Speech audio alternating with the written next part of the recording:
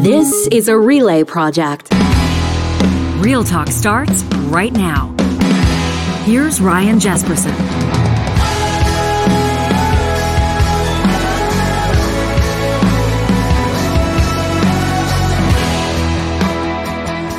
Well, thanks for joining us on Real Talk, whether you're streaming it on YouTube, downloading the podcast, wherever you found the show. We appreciate you being here. Coming up in about a half an hour's time, we're going to check in with a former Alberta premier who wants the job again. She wants the keys to the office. Rachel Notley's going to tell us what is the NDP's plan to win Alberta. That's coming up on this show. Plus, in a few minutes, heart health. Women in Canada are facing huge barriers to receiving care, and it's a big problem for what we think are obvious reasons. We're going to find out what the situation is, why, and how to fix it. That's coming up in just a few minutes. Everybody across the country right now is talking about the handshake.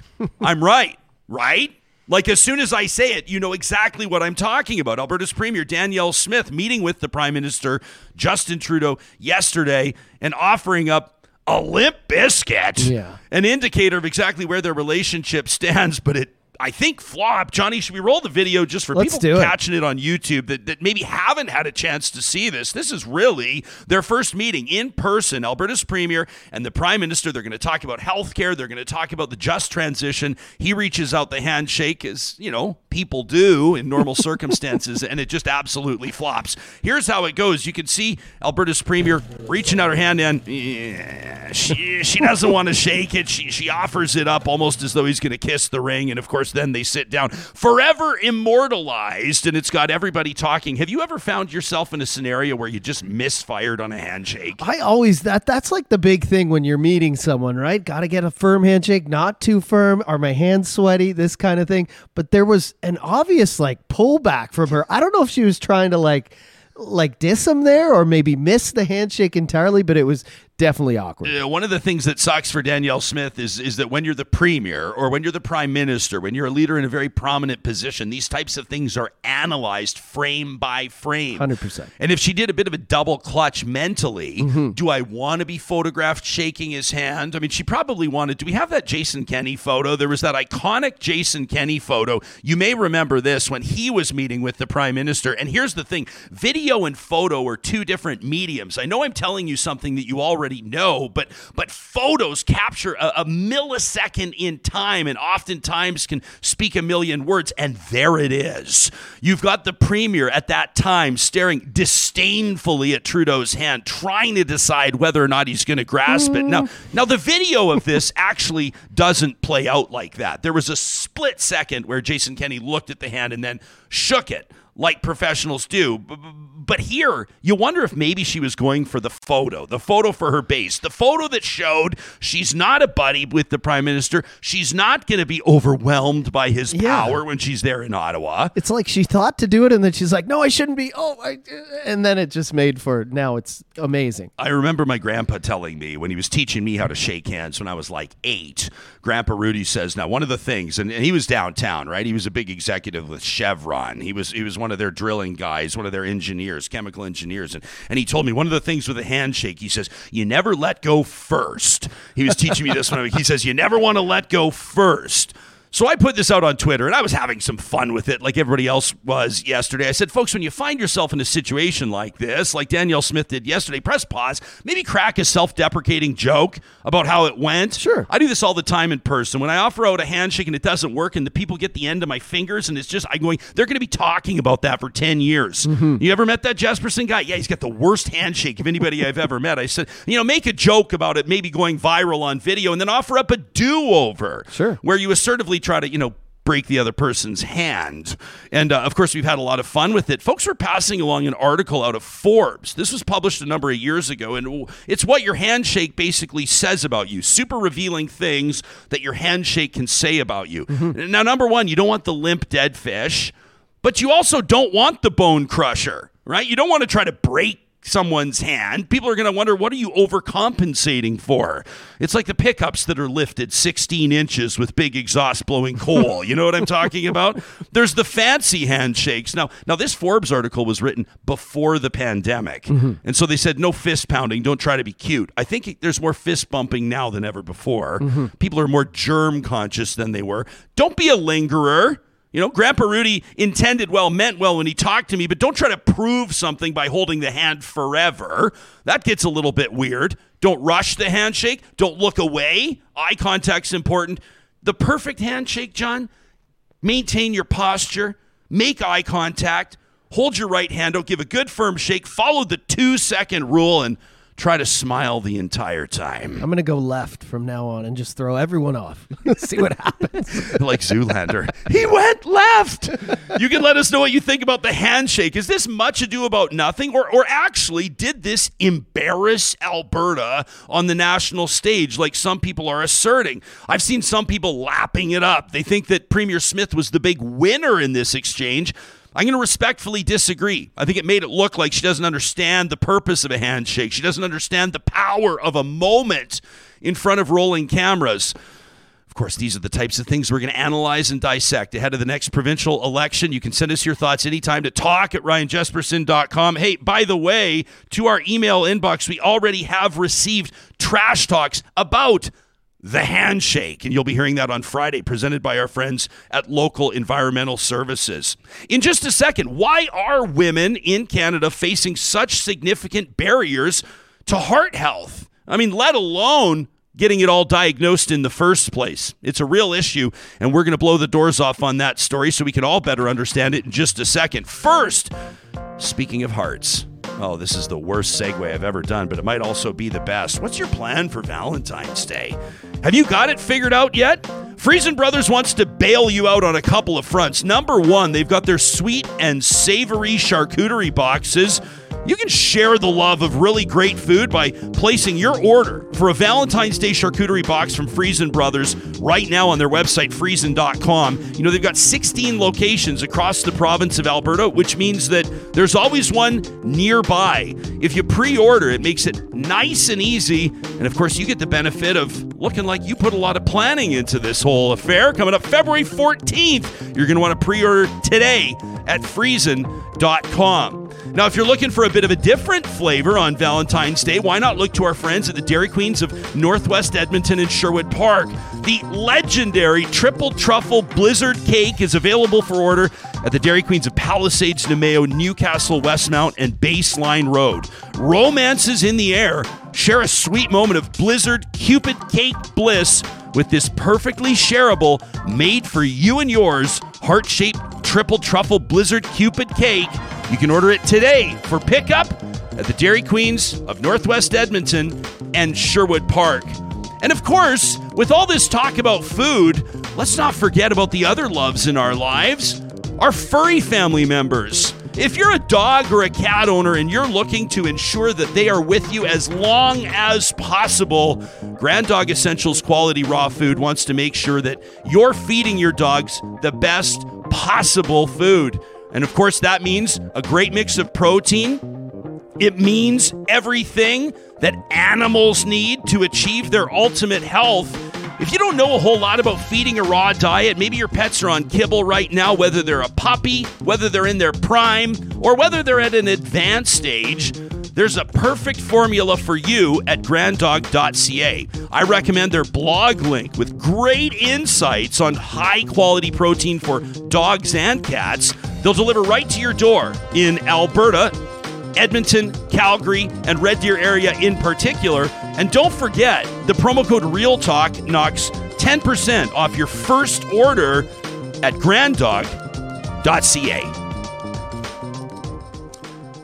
Does someone that you know and love live with heart disease? Is this something that's been all over your family's radar for reasons that pain you? Perhaps you're watching them do everything they can to find some sort of insight, let alone an official diagnosis, and then the fight for treatment just begins. Heart attacks and strokes are actually the leading cause of premature death for women in Canada, but very little progress has been made to address systemic inequities in how these conditions are diagnosed and treated. We're joined in studio by two people who know exactly what this landscape looks like. Bobby Jo Green is a mom. At a relatively young or early point in your life, you were diagnosed with heart disease. I'm so grateful you're here to talk about it. Dr. Colleen Norris, an epidemiologist with a whole bunch of insight into why this is the case and what we need to do about it. Thanks for joining us around the Urban Timber Real Talk Roundtable. We appreciate it. Bobby Jo, you've just turned 30 at the time. You're an avid runner. And then all of a sudden it seems out of nowhere, you're having a hard time catching your breath. Yeah, I started to have exercise intolerance. That was my very first symptom of heart, that there was something wrong with my heart.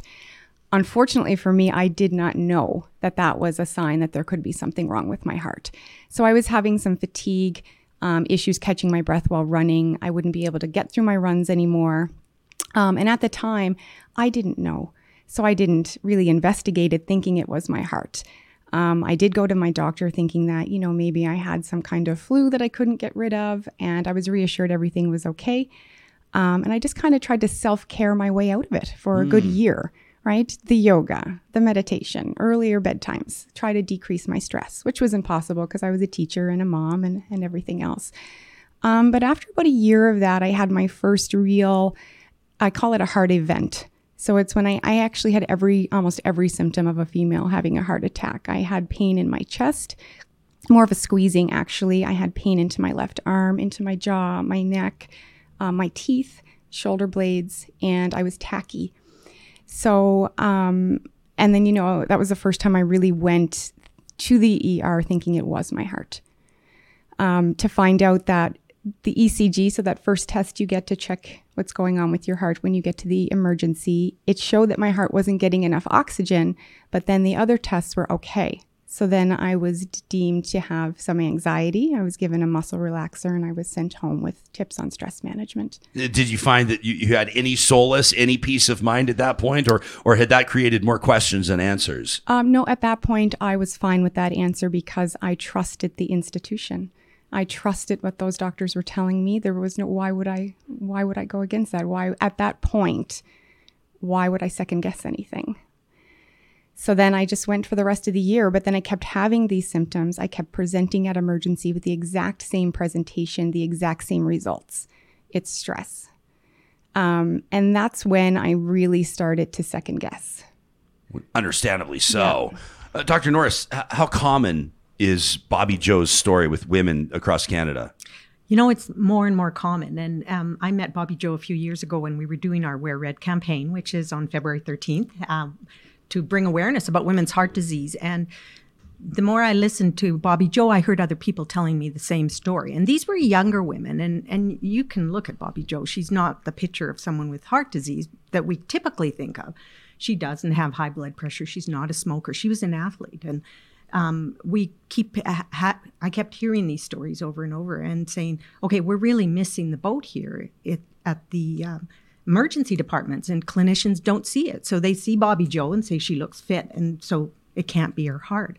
And then we started having women that went over and over to emergency, and it was the same thing. They were being sent home. And often the diagnosis for women, especially around Bobby Jo's age, is anxiety, or they say something's wrong with your stomach. Go talk to your doctor about it. So I decided we needed to investigate that in Alberta. And in fact, we have 300 women a year that go to an emergency department, and it might be their fourth or fifth time, are sent home and within 30 days come back having had a heart attack. Jeez. And that doesn't count the ones that died before they got back to the hospital for their heart attack. It's huge. And it's specific to this younger women, 35 to 55-year-old women. Because we always assumed that heart disease happened in women, but it happened later. After you hit menopause, you were like a man, and then you would have your heart. But that's not the case. This is the picture of heart disease in women. I'm trying to walk a mile in your running shoes, and I'm trying to imagine where my head would be at as a young person, a young parent, a spouse, somebody who's got a family and a promising career. All of the reasons, can I just cut to the chase? All the reasons why you don't want to die. Exactly.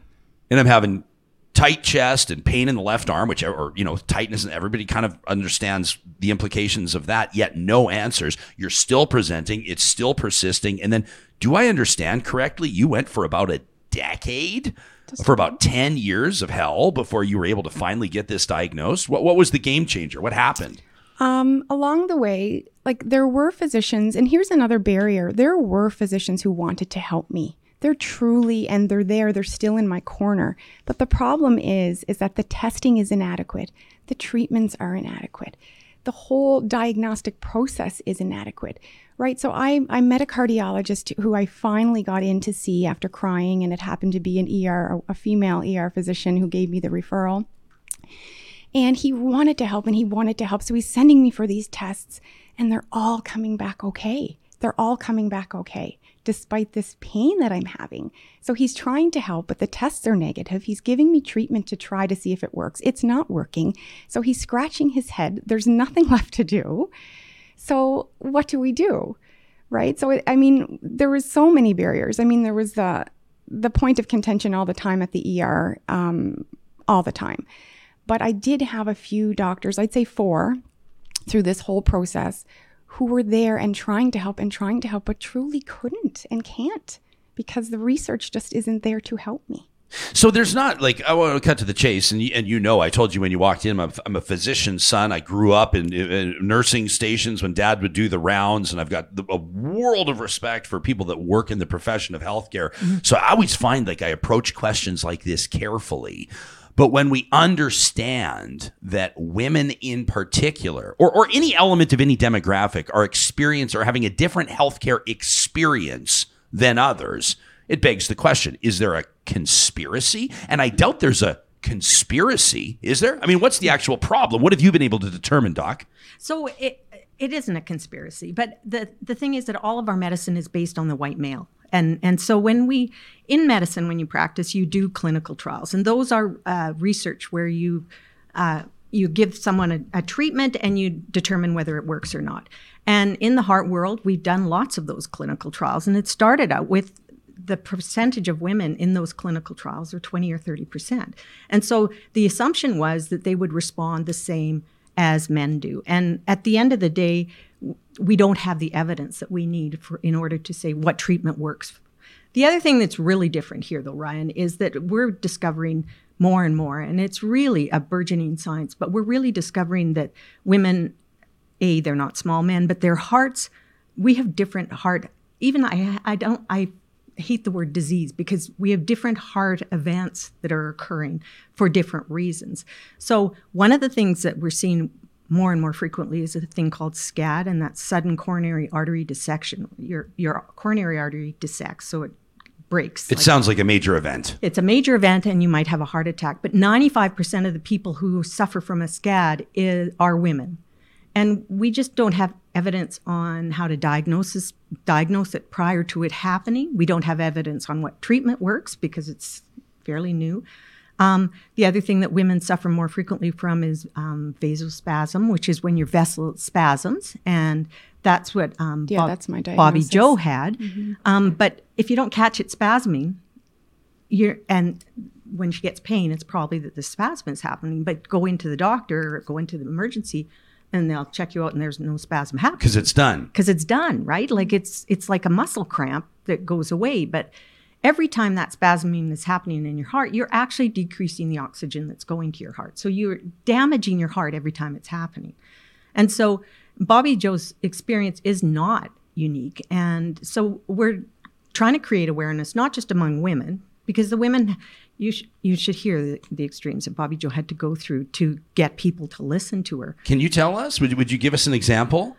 There's so many, just starting off from, I was wishing, I remember wholeheartedly wishing I would have a heart attack because I knew the heart attack would show up. Just to bring resolution, just to help. Just for somebody, just so that I could get the crazy label off of my file, right? Just so we could stop with the psych consult and you could stop telling me about stress management and stop giving me Ativan at the emergency. Somebody just believe me. And I knew if I had a heart attack, then somebody, now here I am, like you said, I'm with 2 kids, 2 small kids. My daughter has only known me ill, right? She's going to be 10.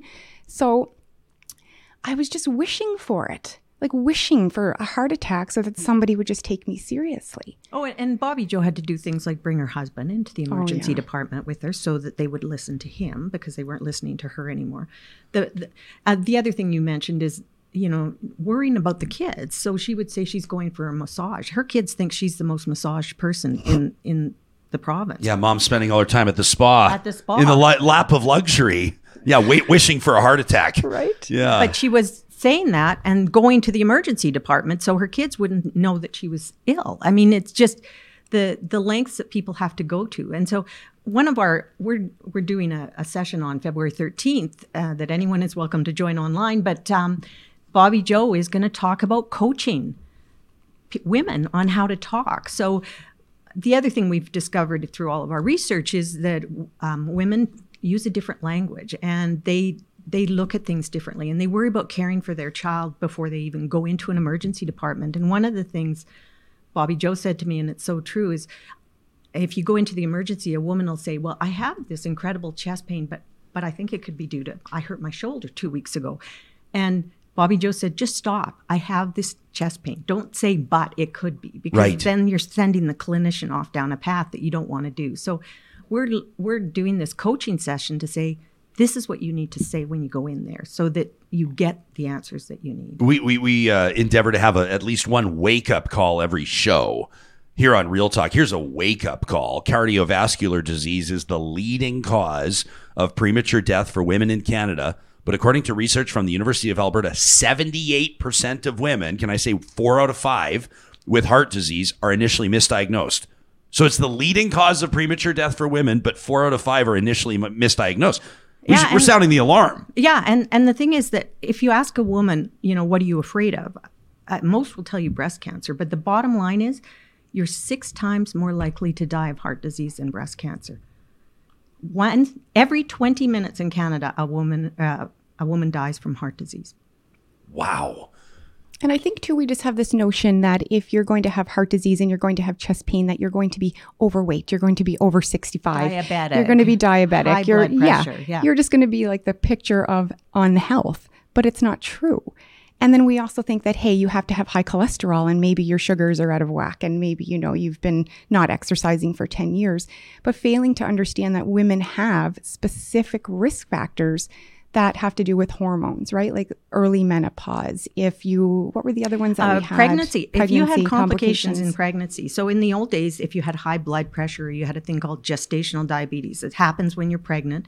You would be told to just go on home after your pregnancy occurred and just go home. It's resolved. We now know that if you have high blood pressure or if you have diabetes or if you have a thing called preeclampsia, you are way higher risk of developing early heart disease. During pregnancy. Yeah. If you have those things during pregnancy, then you're more likely to have it. And so we're not trying to scare people, but if you had high blood pressure during your pregnancy, then you need to pay special attention to the risks that could. Yeah, I don't think you're scaring people. You're not scaring people. I think that the average person wants the information. I mean, imagine if you had that information 10 years ago, right? So you ultimately, if I understand correctly, you got some of the answers that you were craving from a new kind of angiogram at the Mazankowski Alberta Heart Institute in Edmonton. Mm-hmm. And now you're stepping up as a regional co-chair. Part of the reason why you're here in the studio today, a regional co-chair for Wear Red Canada Day, which is coming up on February 13th. And people can check that out online at wearredcanada.ca. What do you want people to be keeping in mind? You mentioned that coaching session, which is a really great initiative, obviously a great resource for people. You want everybody to wear red and follow the hashtags and pump that out and raise awareness. What's one thing you want people to take away? You want people to be focusing on or thinking about coming up on February 13th? I really just need women and men who love women to understand that we need to know the signs and symptoms of women with heart disease. That's the first step. The signs is going to take a long time to, catch up into our hospitals and be there, but we need to know what we're looking for, what our risks are, so that we can act in a timely manner. Absolutely. You might be saving a life by being here today. How about you, Doc? What should people be focusing on? One thing to take away on February 13th? I think the one thing is that as women, you have to be strong. And you have to advocate for yourself. And, the oxygen mask thing on the airplane, that's what we're telling women, is that you have to put your oxygen mask on first. So you have to take care of yourself before you're able to take care of anybody else. So know your risks, know what the signs and symptoms are, and believe yourself. Like if something's wrong, someone was saying, women are complainers or women experience pain differently. Bottom line is if a woman shows up at an emergency department or at a hospital, it's because they've tried everything else. They need your help, and we need to listen to them. Can I wrap with a question? I hope, you're here, no pun, wearing your heart on your sleeve. You're here telling us all about your journey. Is everything okay now? I mean, are you still, I know that we're prying a little bit to the present day, but where does everything stand now? No, I am still on disability. I am still looking for proper treatment. My cardiologists and myself, we try different combinations of meds. We, outsource from other countries. We see what we can get and what's working and what's coming up. And I just kind of live pacing. So taking rest breaks and not overdoing myself. And just being kind to myself in the process. Just so I'm understanding correctly, you're sourcing out your own meds? Nope. We work together as a team, me and my cardiologist. Oh, I see. Okay. Yep. And if something comes up in another country that's working that we don't have available yet, they'll outsource and bring it in. And Bobby we'll try Jo it. is incredible at, I use her as an investigative research assistant all the time because she's reading all the time and tells me about things that are going on in other countries or other treatments, and we should follow that up. We need to do that in Canada. Wow. And every reason in the world to do it. 2 beautiful kids at home. Yeah. Thanks for doing this. Thanks for the candor. Thanks for the reality check. Thanks for the research that you're doing and for the wake up call for all of us. I mean, I don't just say these things. I mean, I really believe that somebody that's listening today or somebody that's going to have this podcast or this YouTube episode shared with them, this could change their life. There could be somebody right now experiencing the exact same symptoms you did that has no idea that this isn't in their head, that this isn't stress related. I know you know that. Unbelievable. That's Bobby Jo Green and Dr. Colleen Norris. If you want to learn more about this, you can always check out the show notes on the podcast, on the YouTube episode, and of course, Wear Red Canada on February 13th. You can learn more at wearredcanada.ca. Coming up in just a moment, we're going to check in with Alberta's official opposition leader. She wants to be premier again. That's Rachel Notley in 2 minutes. First, we're excited to tell you about the launch of our Real Talk Cask number 2 Maple Bourbon. We launched it officially yesterday, and it's now available for purchase at Whiskey Drop in Edmonton on 149th Street. You're going, dang it, I live in Halifax. Oh, shoot, I live in Nanaimo. They'll ship anywhere in Canada. You go to whiskeydrop.ca. Super easy to find. Use the search tab and check out Real Talk. Once you do that, you'll find our Real Talk Cask number 2 Maple Bourbon, which is distilled and presented by Broken Barrel Whiskey Company out of California. It's a special cask release from us to you. One of the things we love about how Broken Barrel does business, they take these whiskey barrels that have been used in past, the huge amount of flavor that is contained in that wood, and they smash them up with sledgehammers. These little splinters, these pieces of wood are called staves, and they throw the staves, all that smashed up, busted up wood with all that flavor, they throw the staves back into a barrel, and then, of course, that's where they distill this whiskey. It's finished in a beautifully smooth maple bourbon fashion, and let me tell ya, if you enjoy old fashions, you are going to love Real Talk Cask number 2. This is an extremely limited edition bourbon. There's just over 100 bottles available, and they're going to go fast. You can pick yours up today at Whiskey Drop in Edmonton or order online. They'll ship to you. We're doing this in partnership with PWS Imports. So excited. Tomorrow night, Real Talk Patreon supporters have an invitation to join us for an exclusive sit-down whiskey tasting. That goes tomorrow night here in Edmonton. If you're a Patreon supporter, check your email, and we look forward to seeing you all out there. Professional engineers across Canada, we, on behalf of our friends at Apex Automation, are excited to let you know they are hiring. Yeah, that's right. You can go to apexautomation.ca right now, click on Learn More, and you can see all of the opportunities there. of course, that await. Apex Automation is Canada's leader in automation practices. You can check out their partners and certifications, the work that they're doing with autonomous vehicles and machinery. Super cool stuff. Advanced process control, robotics. I mean, you want to challenge, you want to infuse some life and energy back into your career. Alarm management, terminal management. You want to live on the West Coast. You want to live in the U.S. You want to live in Eastern Canada. You're loving your life on the prairies. Apex Automation is opening field offices faster than we can keep track. You can find them online today at apexautomation.ca. If you're looking to transform your outdoor space, bring it to life this summer. You're sick and tired of looking at that spotty lawn or that boring, uninspired landscape, the one that came for free when you built your new home, or maybe the one that's been there for many, many years, but you know that you can do better? Why not contact Eden Landscaping today? Mike and his team would love to hear about your vision and put a plan together. They're not designing your yard for a magazine. It'll be ready for one, trust me, but they're designing it for you. They never lose sight of their goal from design through completion, and that is making your vision come to life. You can follow the link at landscapeedmonton.ca to learn how they work. It'll give you some insight into what full-service custom landscaping actually looks like. They believe that a well-designed and constructed landscape should do more than just cross items off a wish list, right? LandscapeEdmonton.ca is where you'll find Eden Landscaping. And right before we talk politics, let me remind you that a big part of the election campaigns we're hearing about are going to do with budgets. They're going to be talking about people's bottom lines. Well, here's an angle on how your family could start saving money right now. Our friends at Park Power, your friendly local utilities provider, would love to take your business over. They'd love to save you money when it comes to what you're paying for electricity, natural gas, and internet. There's no other utilities provider that cares more about the communities where they operate. You know how I know that?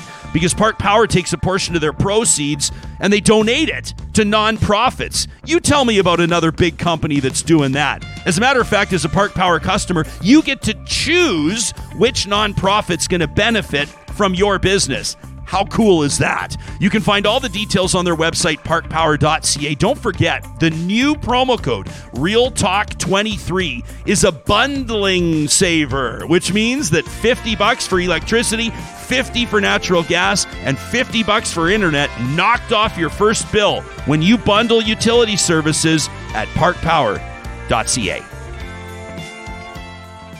Well, I probably don't have to tell you, regardless of where in Canada you're catching this show, Albertans are preparing for a battle royale, being described as a two-horse race. It's Danielle Smith and her United Conservative Party versus Rachel Notley and her New Democrat Party. Both candidates, both party leaders understand what it's like to be Alberta's premier. Rachel Notley was exactly that from 2015 to 2019, and she wants the keys to the office back. Joining us live here on Real Talk, it's nice to see you again. It feels like it's been a while since we connected. How have you been? Pretty good. How about you? Yeah, not too bad at all. We were having some fun with the handshake, the story that made headlines yesterday. Alberta Premier Danielle Smith and the Prime Minister, as a political leader, as a former premier, as an opposition leader, as a party leader, how important is a good, strong handshake? Well, obviously, it doesn't hurt to avoid making that the story, for sure. I don't think I really have a firm position on the handshake, but I will say it's somewhat symbolic of the generally ineffective effort that our premier has been able to make with respect to securing strong benefits for Albertans out of the federal government. Why don't we talk right out of the gates about healthcare funding, because I know that's one of the things that Albertans care about, and that's one of the things that Canadian premiers and other political leaders have been making a lot of noise about, and that's the relationship with Ottawa and what premiers will describe as chronic underfunding. Now, the federal government, as if I need to tell you, is going to point back to the provinces and say, hey, listen, that's more your wheelhouse than ours. People are going to be asking you between now and May, what's the NDP's plan to fix healthcare? Well, let me start just first of all with the federal announcement yesterday. I mean, I will say on this there is some alignment between me and, well, frankly, all the premiers, not just Danielle Smith, in that I was a bit underwhelmed by the announcement yesterday. In terms of the funding that the federal government is putting forward, it more or less will sort of preserve the status quo once you take into account inflation, and of course that is not what we need in Canada right now. The status quo is not working right now, and families are suffering as a result, and they're not able to get the health care that they need when they need it. So this is a long and big conversation in terms of what we do to restore a public health care system to the point where people can count on it when they need it. But there's a lot of key things that we need to start with. You know, we need to be expanding people's access to family health care, because that preventative thing will ultimately take the pressure off our hospitals and our ambulances. We need to be listening to our frontline healthcare professionals, paramedics, when it comes to dealing with the challenges around ambulance response times.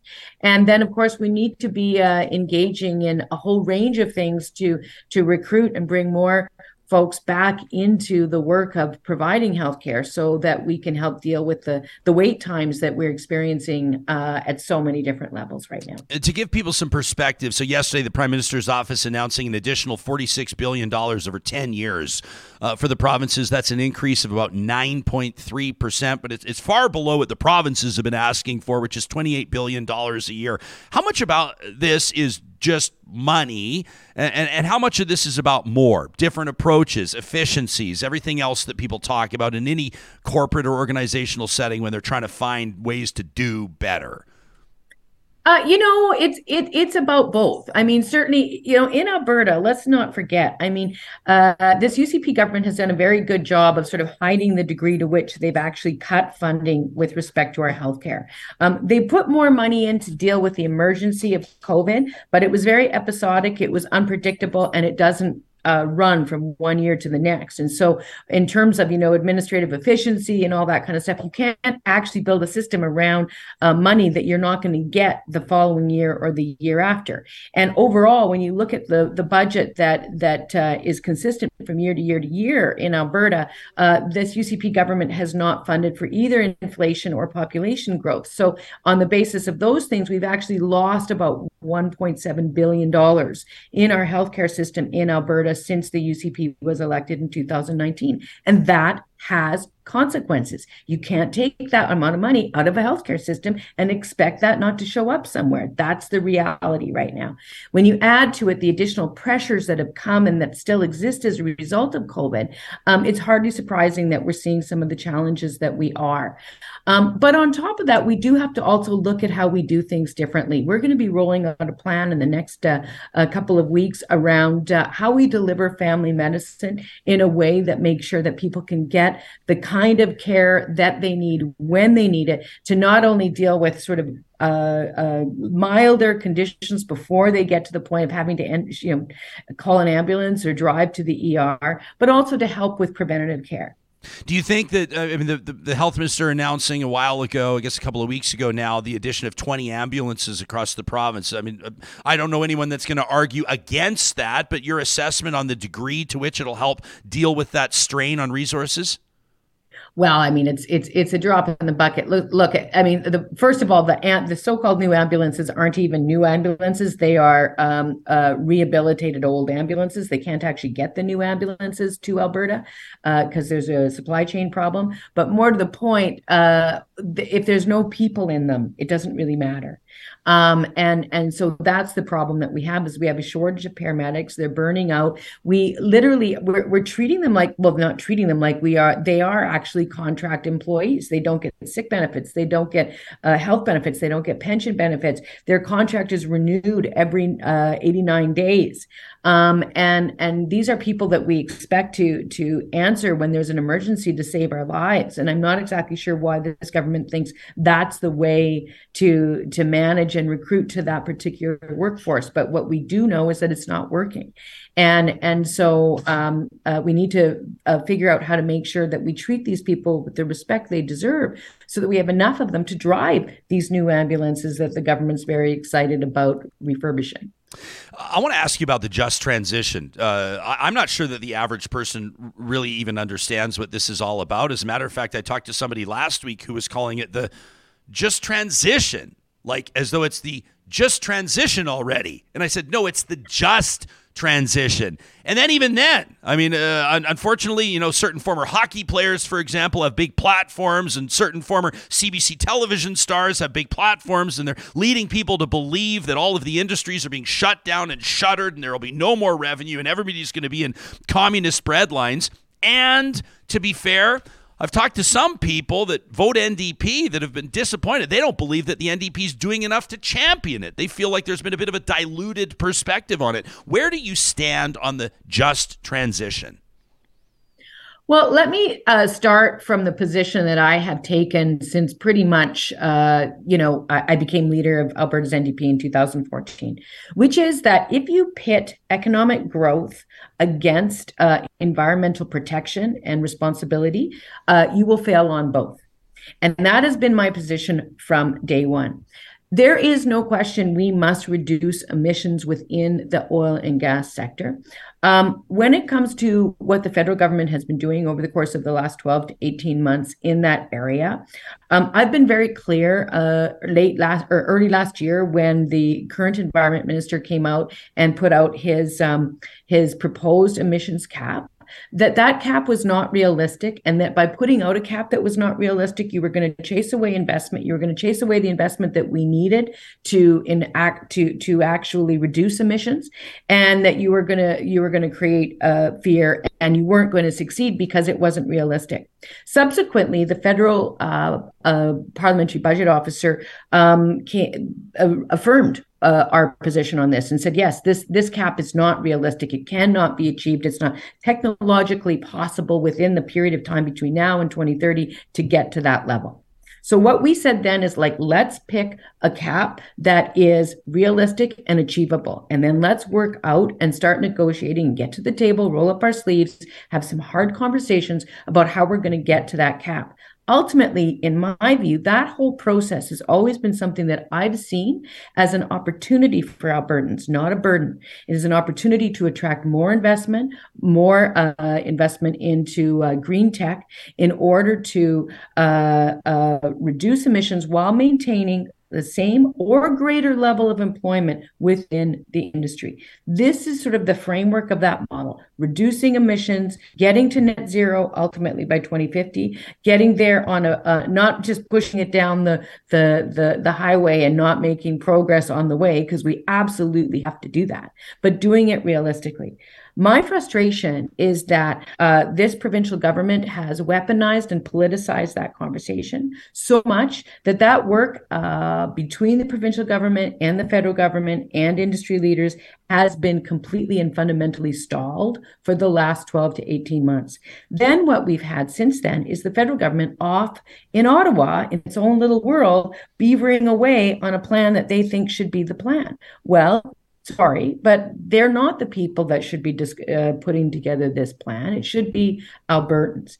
And so when it became clear that the plan was almost at the point that they were going to, quote unquote, engage in something that would have significant disruptive effects on hundreds of thousands of people, primarily in Ottawa. Not all of them, and let me be very clear, that characterization of the document that came out in early January was incendiary and inaccurate and inappropriate, the one that the Premier was promoting. But the document itself did talk about a scope of change that was very concerning, and a scope of change that Albertans had not been part of the discussion around. And so that is why we have said, whoa, we've got to get Albertans to the table, and we need to be talking about realistic plans where the federal government comes in and puts in realistic amounts of money, and industry does their part, and that they have enough investment certainty so that they can start putting those big dollars into the project of reducing those emissions. Yeah. So I know that took a long time to say. Hey. It's not a 30-second conversation, but it is a desperately important one. I agree. And to be clear, we'll make all the time in the world for yourself and for other party leaders to come on here between now and May and explain their plan for the future of the province, because we give a real rip about it. And I know you know that, and I know you do too. It's widely understood that to form government, you got to win 2 of 3. As if I'm going to say anything you don't know already. You got to either win Edmonton and Calgary, Edmonton and rural, or Calgary and rural, right? So what's your plan? I mean, I'm not privy to your itinerary over the next number of months, but I suspect you'll be spending a ton of time down in Calgary. How do you win Calgary? What's your plan? Well, we're going to be talking, frankly, to all Albertans. We're going to be talking about our vision for the future of this province. We're going to be talking about meaningful actions to support families with the affordability crisis that they are experiencing right now. I saw you talking earlier about utility rates. The provincial government right now has a so-called plan to help with utility rates that simply pushes all those extra charges to July. That are all going to show up on people's bills in July, coincidentally and conveniently after the election. We need a more realistic plan to help Alberta families cope with the extra costs that they're facing. We're going to be talking to all Albertans about healthcare, just as we were, because this is probably the most important thing in Albertans' minds right now, because our healthcare system is at a crossroads, and folks need to know that they or their loved ones can get the care they need when they need it, regardless of how much money is in their pocket or where in the province they live. And we're going to be talking about, just as I was, about thoughtful ways to support investors and job creators in all sectors across this province to make sure that we are a more resilient economy overall, and that folks have opportunities long into the future. As we run up against the clock on interviews like this, and I still have a million questions, can we do a rapid fire round where you say yes or no? I know politicians don't love these, but will you play with me here for a second? We could try. Is there room in your mind? Is there room in your vision for Alberta's budget to cooperate with the city of Calgary with provincial funding on a new arena? Listen, in many ways, it's the argument is that it's already happened. Under our government, we did a new CRL, so it was a second CRL for Calgary in 2018 that provided $200 million to the Stampede and the city for the purposes of building a convention center immediately adjacent to where the new event center would be. So that whole project together, the provincial government already has a lot of money in the game, and we know that the city and the province the city and the team was literally $10 million away from a deal about 18 months ago. So, we'll keep an open mind for the whole thing, but it will be an open mind that is viewing it through that context. Is there? Yeah, not bad. Under 3 minutes. That's pretty good. Is there any room? Is there any room in your mind? Are you intrigued by the potential of an Alberta pension plan? Absolutely not. Under no circumstances. Okay. Full stop. No, never. People care about their bottom lines, arguably more than anything else when it comes to election issues right now. Would you look to re-regulate or reintroduce caps on things like insurance for vehicles, tuition, and utilities? Yes. All those things.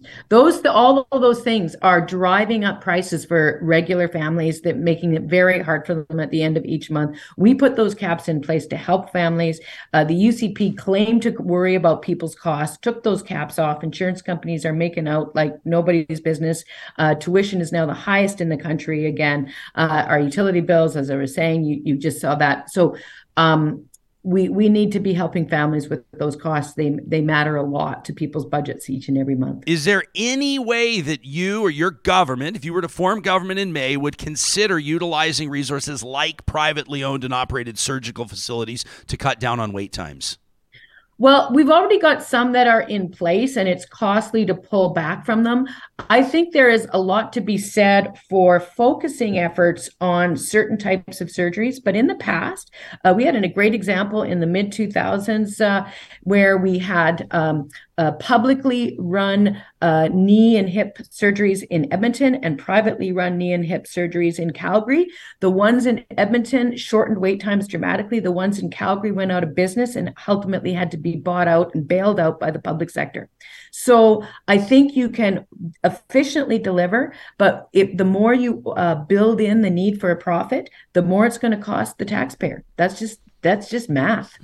Final question, and this goes to a real talker by the name of Connor, who took us up on our invitation to send you a question. We'll give him the last word. He says, I work as an environmental consultant in oil and gas, and I'd like to know what Ms. Notley's plan is to encourage or push oil and gas companies to complete legally required remediation and reclamation activities at sites. He says, I am not referring to the Orphan Well Association, but active producers. I'm curious if her plan involves more carrots or sticks to get these sites dealt with.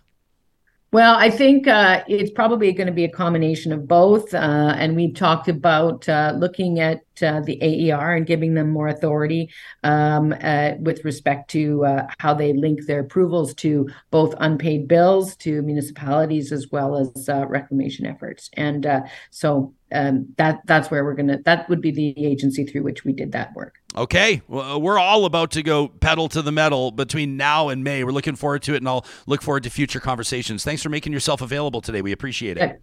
Good to talk to you. Yeah. Lovely office, by the way. Hey, thanks. We'll show it off to you next time in studio.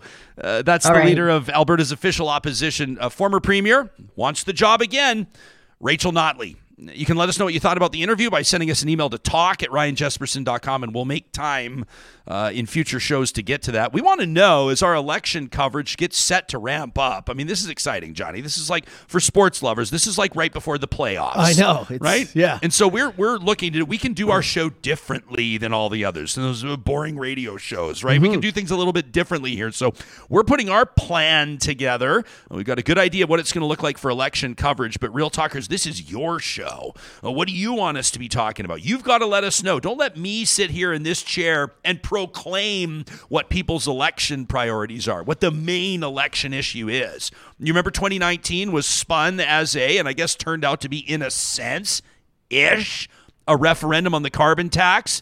That's how former Premier Jason Kenney described it anyway. What's this one? Is this one all about folks' bottom lines with inflation up? Is that what it is, with costs up? Probably.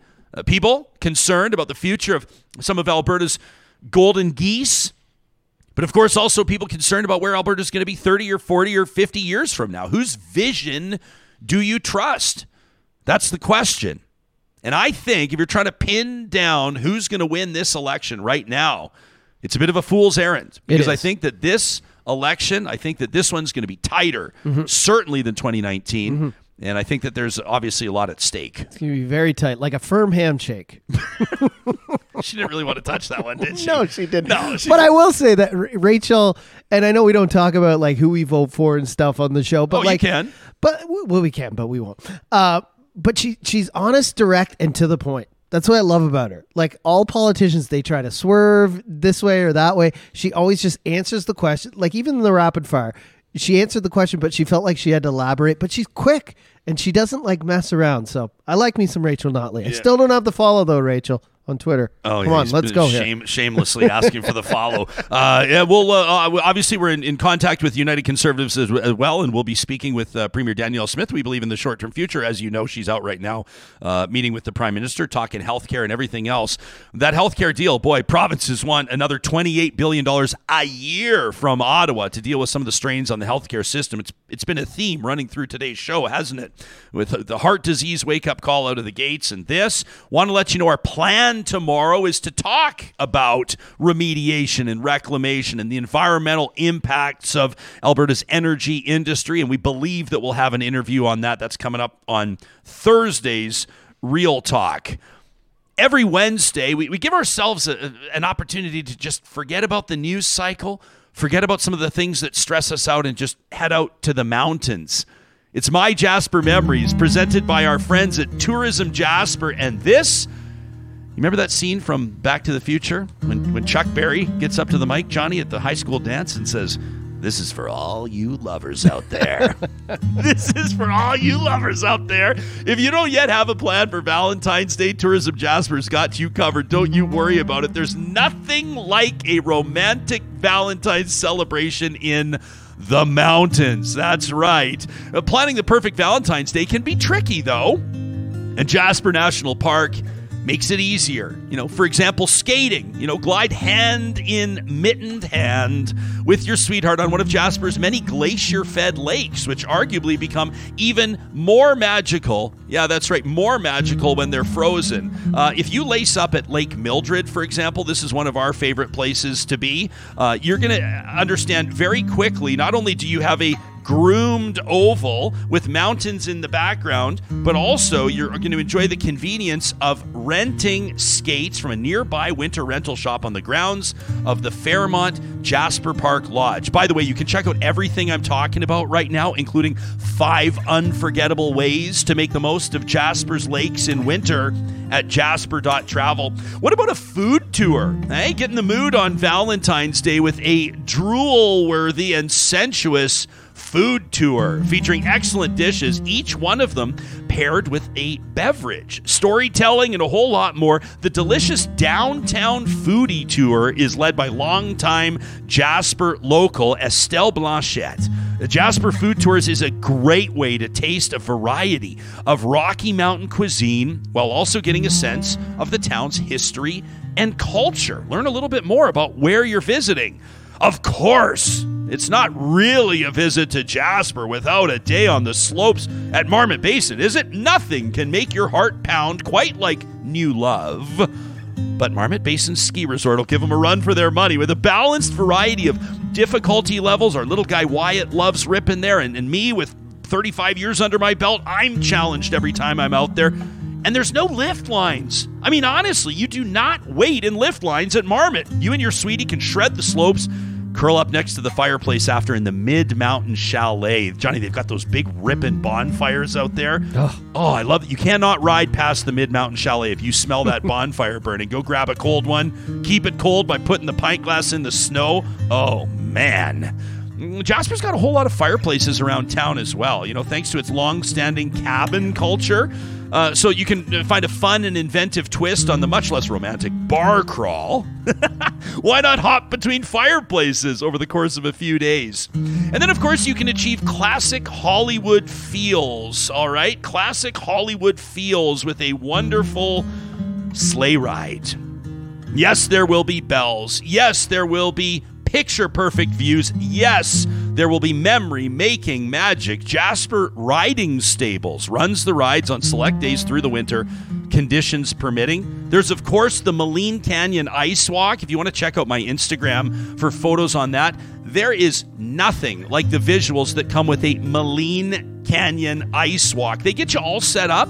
You got the crampons, right? So you're not slipping around. They're going to get you set up with the helmets and even a tour guide, but then they'll turn you loose into an absolutely astounding setting that is Maligne Canyon in the winter. And of course, what would be a weekend in Jasper without a couple's massage at the Fairmont Spa at the Fairmont Jasper Park Lodge?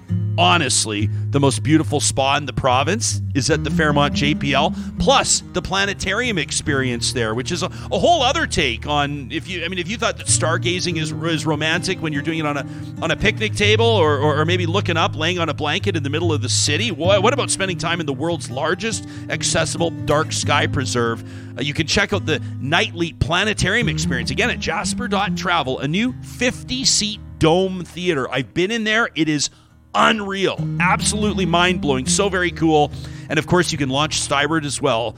Get up into there. Get up as high as you can with a helicopter tour. A once-in-a-lifetime view with your once-in-a-lifetime love. You can show your love the world. I don't know, maybe pop a question while you're up there? I don't know. Just saying.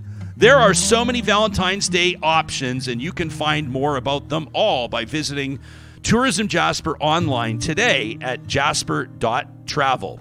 When you do post your My Jasper memories on Instagram, on Twitter, make sure you use the hashtags MyJasper and Real Talk RJ. We would love to see your Jasper memories. Now, of course, there are other things happening in the world around us, including absolute devastation in Turkey and Syria. And just because we've been talking about issues close to home, and we're talking provincial and federal politics, and we're discussing the economy, it doesn't mean that these stories are not on our radar.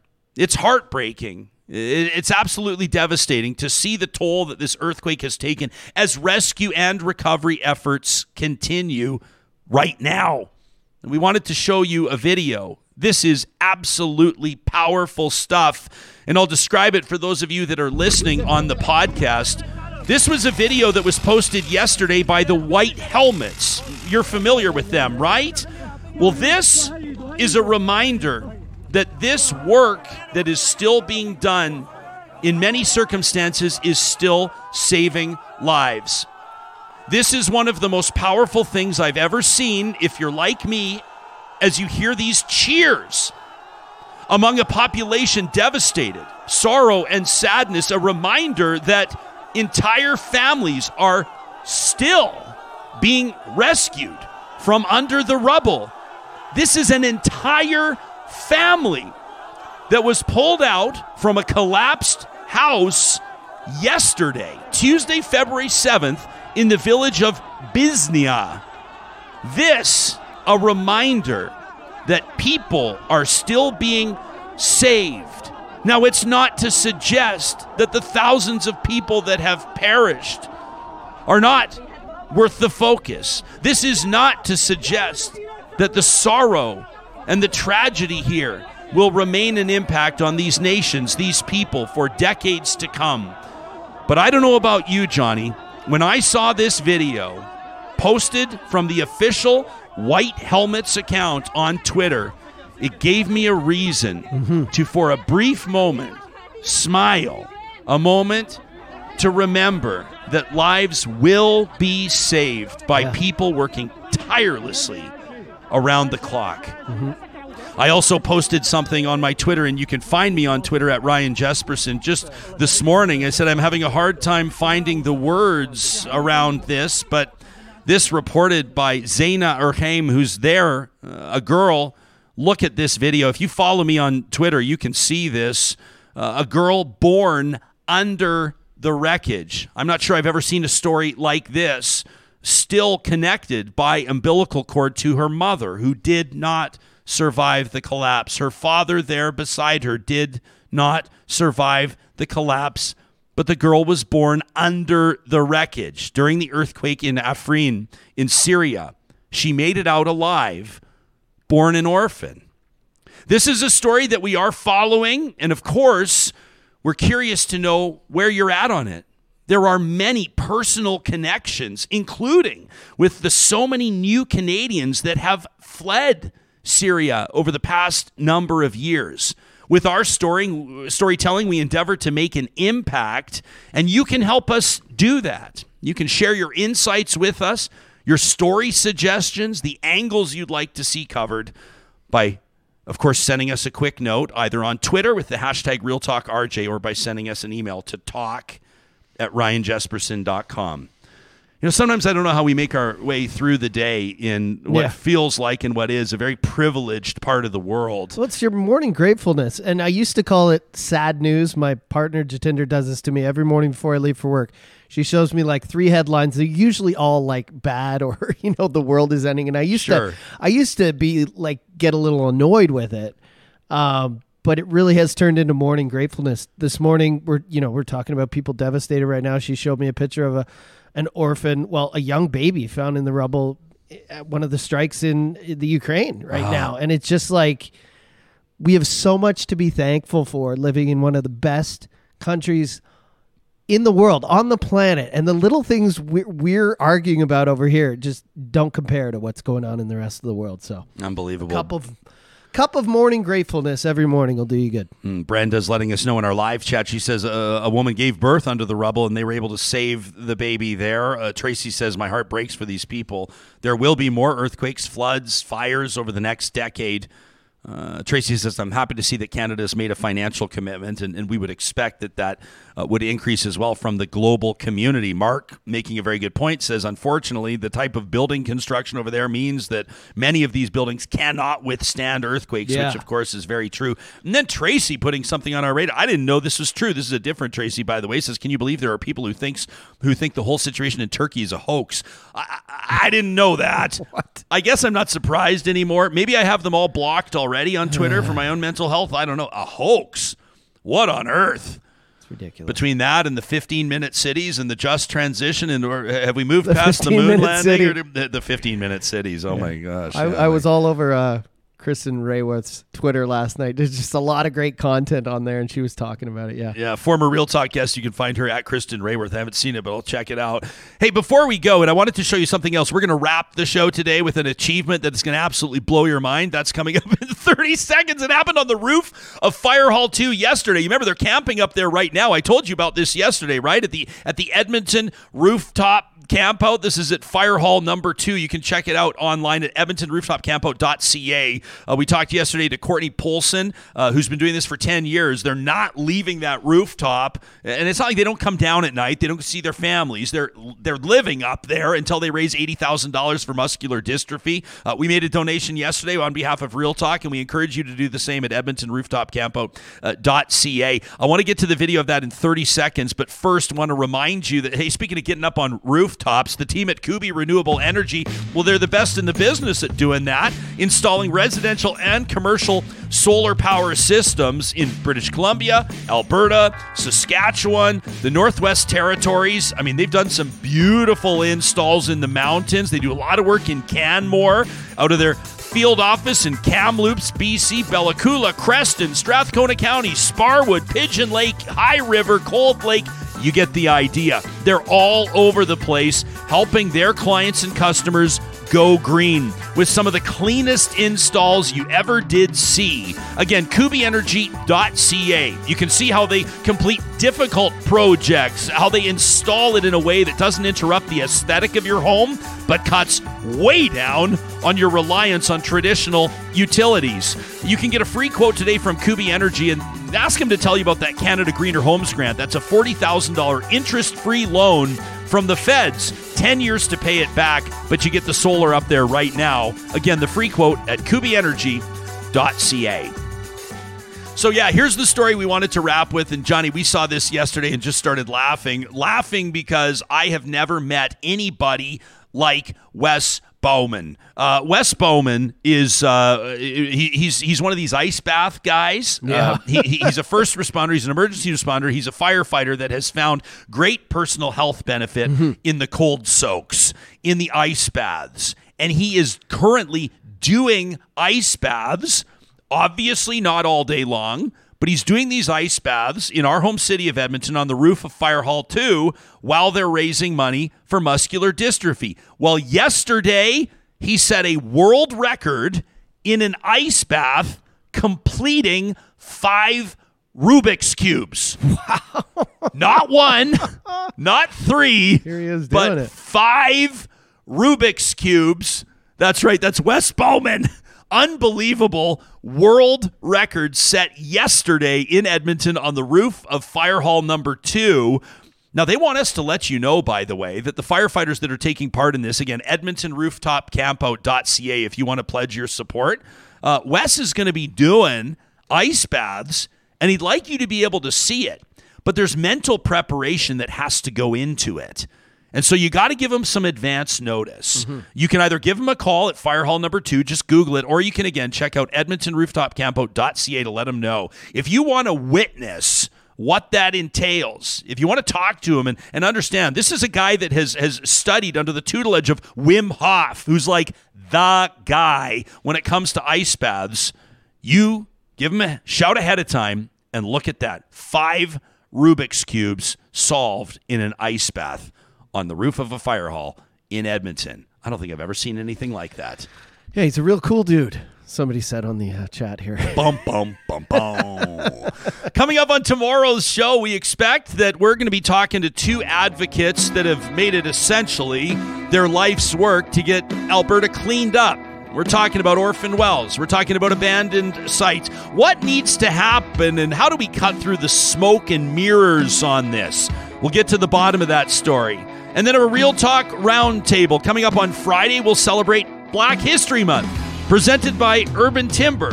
Thank you in advance for joining us. Tell your friends about Real Talk.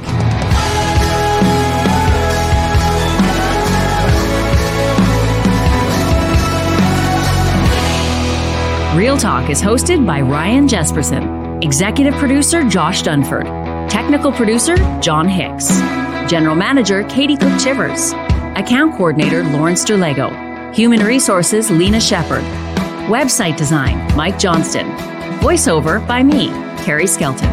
Real Talk's editorial board is Supriya Dwivedi, Ahmed Ali, Brandy Morin, Ann Castleman, Corey Hogan, Harmon Candola, Catherine O'Neill, and Chris Henderson. Member Emerita, Julie Rohr. Real Talk is recorded in Edmonton, Alberta on Treaty 6 territory, the traditional and ancestral territory of the Cree, Dene, Blackfoot, Saulteaux, and Nakota Sioux, home to the Métis settlements and the Métis Nation of Alberta. Real Talk is a relay project. For more, check out ryanjesperson.com.